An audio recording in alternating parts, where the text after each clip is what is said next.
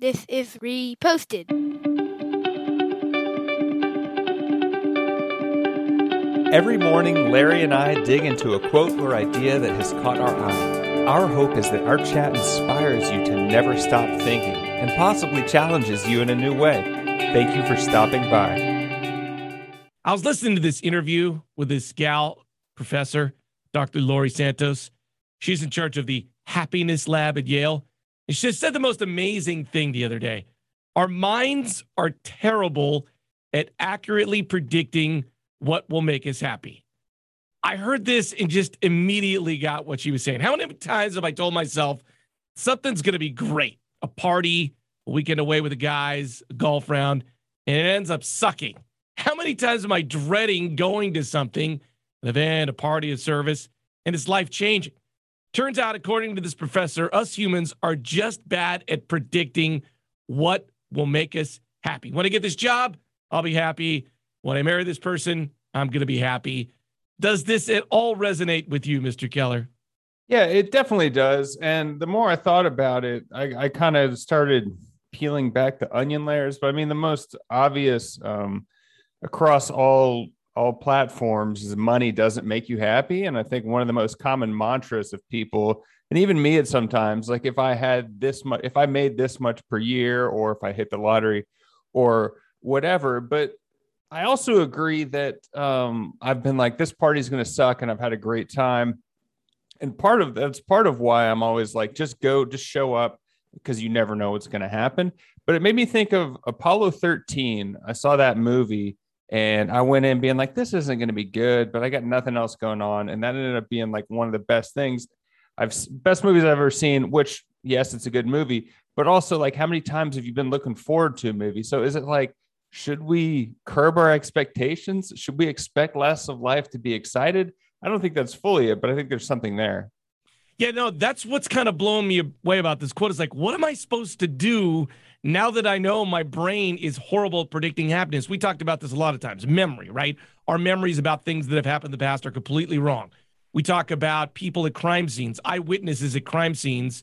Imagine things that they want to see, but they never saw. So I'm trying to figure out now what to do with. So, for instance, we plan social things with our families around things we think are going to make us happy. Is that even relevant anymore? I mean, I think it is, because you need to be putting your efforts towards things that will probably make you happy. And I mean, a lot of times I think something's going to be awesome, and it is. Something that you sent an article on Oprah.com from 2018 that was about one of the Oprah staffers who did a 4-week course with is she a doctor? Yeah. Laurie Santos. And something I thought was really interesting that Santos said was about 50% of our happiness is genetic. And so our mood is only dictated by what happens to us. And that's about 10% of it. I mean, you kind of talked about that in your premarital counseling. It's like, it's up to you to how you respond to something. But like, that's crazy that 50%, if this is true, or even any version of it, like some people are predisposed to being unhappy. And it's like, yeah, I could be happier, but it's not really worth the effort. And that's like a crazy thing to wrap my head around. Yeah, so like I'm wondering, back to this idea, like, am I just supposed to wander around life and just let whatever happens happen? Because I'm horrible at predicting what I think is going to make myself happy? No, I don't think so. I think you should be open to letting things happen to you. But my take on it is, it's like, you can't just say it's out of my control, so whatever will be, because that's like ignoring a red light. Like, something bad will happen. Like, within certain confines, I think you should try to strive the best to get what you want to make you happy, but like also realizing that letting things happen and reacting to them and being grateful for what you have. You know, I thought like of a practical application to this is the old idea of arranged marriage. Like, you think you know what you want in a partner, but you know what? No, we're going to have someone else arrange it. And then, because you're going to make a bad decision according to this happiness idea. Yeah. I've thought about that some, where I think a lot of that back in the day was you were getting an arranged marriage when you were 15, and thinking about who I was when I was 15 versus who I was when I was 30.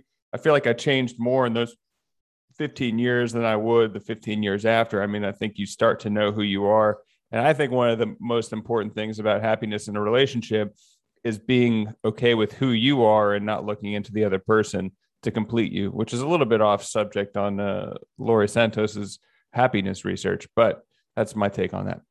So I heard this last week, and then I went into a situation this weekend, which I thought was going to suck. We were in Santa Cruz. We were there all day long for a soccer game. It was super hot. And then we'd promised my son that we were going to go to the Santa Cruz Beach Boardwalk. It was like a beautiful day. There's like 1 billion people to Santa Cruz Boardwalk. Now we're going to go wait in lines to go on roller coasters. Like, this is just going to suck. I've been hot all day. I want to shower. We haven't gone and we bumped into some people, and we ended up having a beer and chatting for like 2 hours. People you knew or new people you just met? It was some parents from this soccer team. And we have been having a lovely day. I kept thinking we're going to go to the boardwalk to be miserable, and we ended up going there. Well, once again, a confluence of events, but it ended up being a great day and meeting some people I'd never known. So I was like, wait a minute. Wow, this just practically just happened.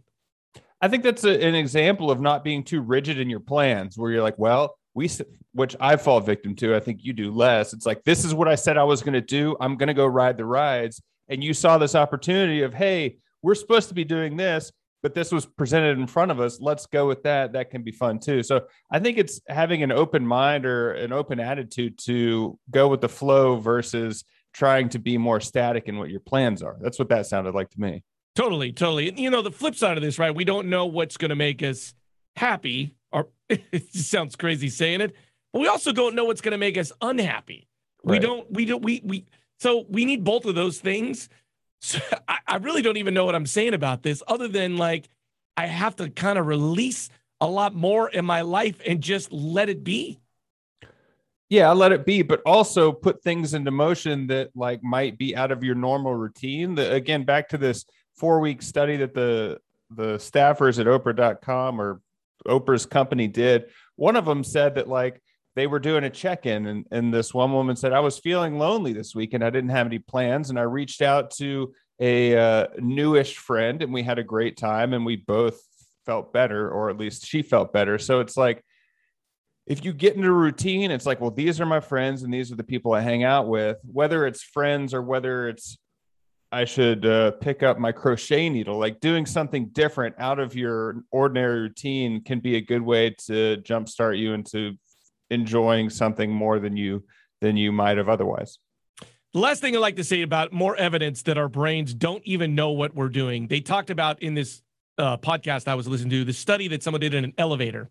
Someone comes into an elevator, right, is holding like a cup of something, and then they turn to this person they don't know in an elevator, like, can you hold this cup for a second?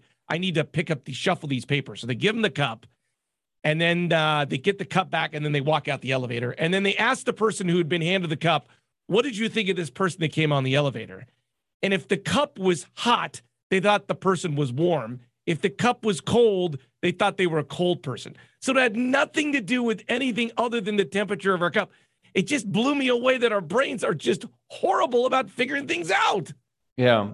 I think I've never had that happen to me, but I'd be like, this person doesn't have their life together. That would be my first judgmental thought.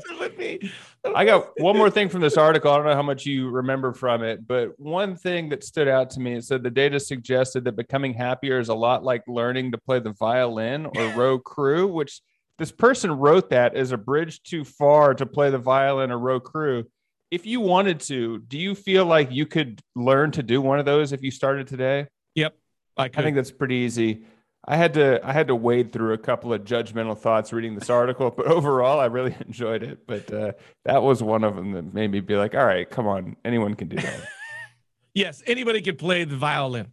Yeah. Well, if you want to hold my cup of gazpacho, please reach out. You can find us at Reposted Podcast on Facebook, Twitter, Instagram. I'm Andrew Keller for Happy Larry. Thanks for stopping by.